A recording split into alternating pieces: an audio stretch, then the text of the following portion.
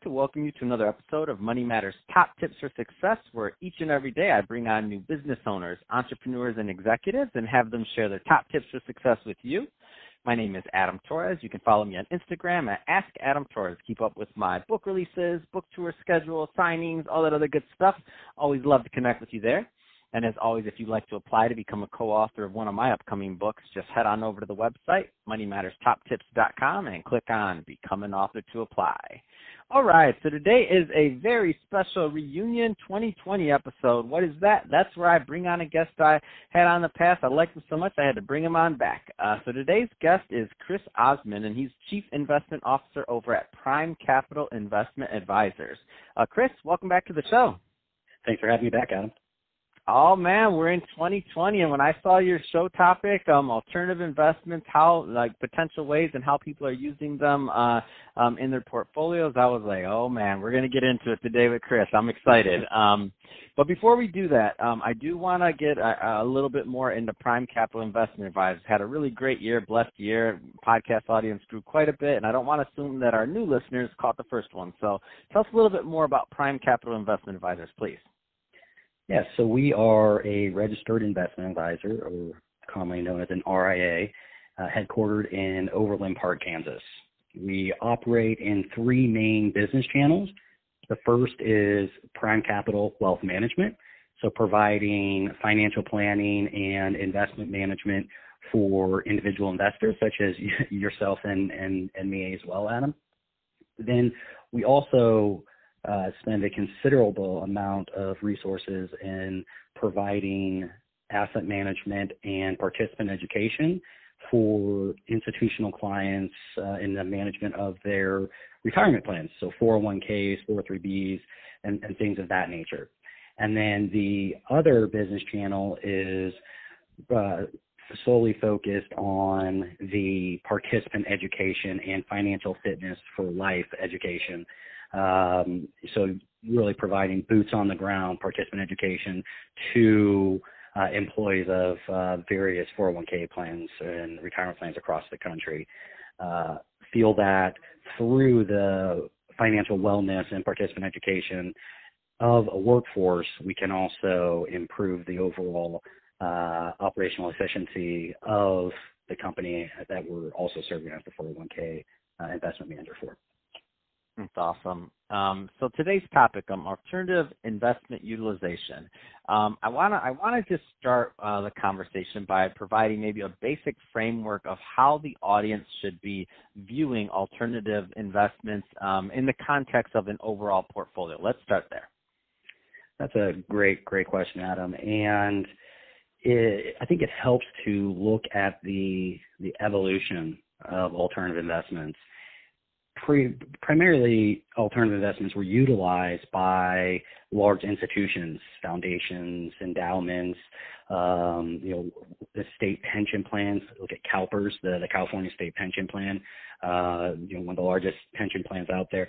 Primarily would utilize alternative investments such as private equity, hedge funds, direct real estate, those assets that aren't traditionally publicly traded, like U.S. equities. You think Apple, Microsoft, Google, Amazon, or even traditional bonds like U.S. Treasuries and investment grade corporate bonds, high yield, those more traditional asset classes, where what they call the endowment model would heavily utilize alternative investments because they had the purchasing power to go direct to these asset managers like the Bain, the Carlyles, the Blackstones, the KKRs, the names you hear a lot about with the private equity and taking companies public through IPO and things of that nature, where you saw a lot less utilization of those alternative investments was more,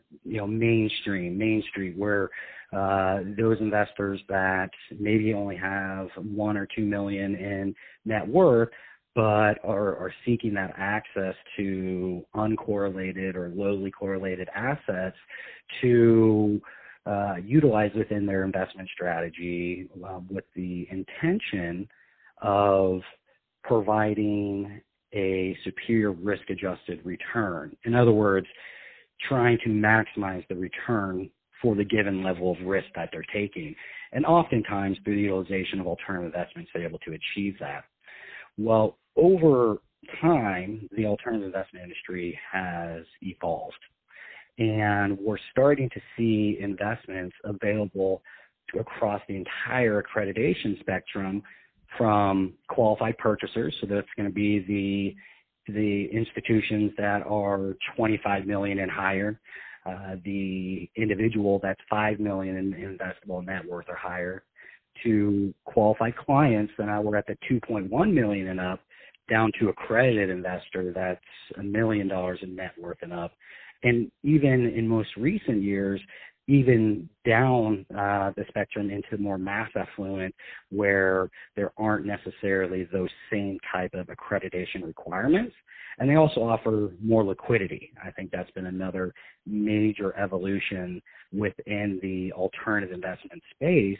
As you think traditional private equity, you have your capital locked up for 7 to 10 years.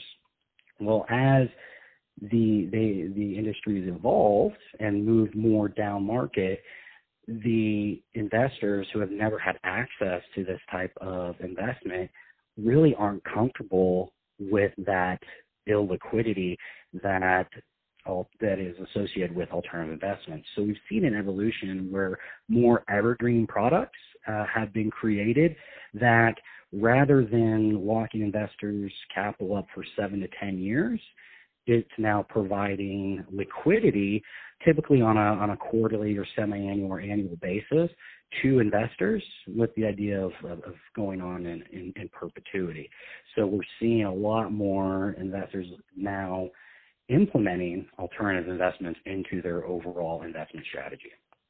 Yeah, I mean, I love it. And the way I look at it is, and in a way, alternatives have kind of been democratized through, and it continues to be so, through technology, through other things. I mean, let's talk about just even cost for a moment. So liquidity you brought up, but cost has also changed quite a bit by all these evergreen products, as you mentioned, coming about. So, I mean, and for the listener, just to think about it, like before maybe the 70s, cost on purchasing stock was prohibitive for most investors that are kind of in the market right now, like you're, just getting started investors or anything like that. You wouldn't even have been able to purchase stock until those costs went significantly down. So let's talk about the cost structure now, how that's changed.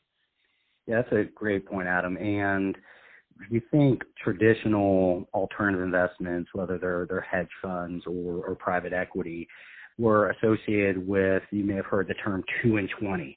In other words, you're paying a management fee of 2% per year, and then you're paying a performance fee, also known as carried interest, of 20% on the overall performance, typically over some hurdle rate known as a preference rate or preferred rate.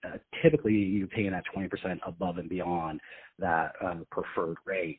And so it can become very costly to garner access to these types of investments, where we've seen with the evolution of technology, to your point, but also the evolution of the chassis at which these alternative investments are offered, we've seen the fee level also decrease, where many firms are not even thinking or considering charging any sort of carried interest. And so rather than having that 20% taken off, then they would rather just charge a management fee and call it a day. And so we're seeing that evolution take place.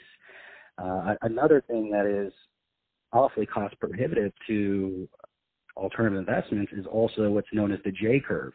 And so if we think about how alternative investments are typically structured, it's in a GP, LP, or general partnership, limited partnership structure, where the general partner is finding the investments and taking and calling the capital from the limited partners or the investors within the strategy, and they're still charging that management fee, right? So you're still paying that 2% on your overall commitment.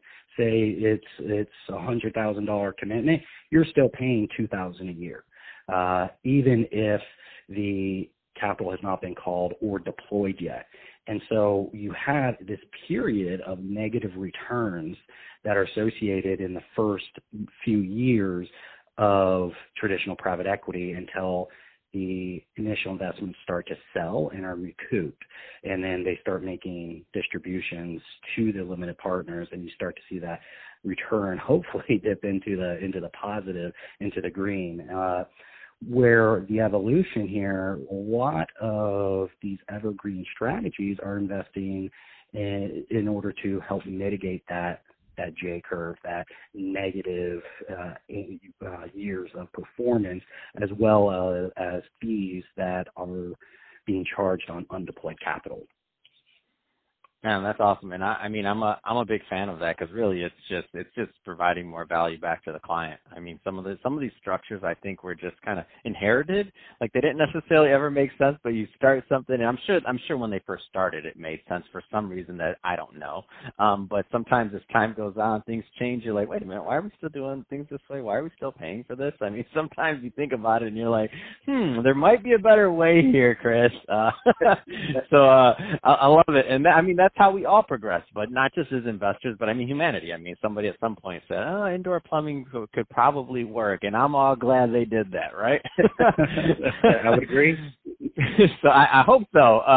So Chris, if somebody, and I could talk to you about this all day, I probably have 50 more questions. We could definitely gonna have to bring you on another episode. But that being said, if somebody's, I know we just scratched the surface here today. If somebody, wants more information on Prime Capital Investment Advisors, or to connect, what's the best way for them to reach out?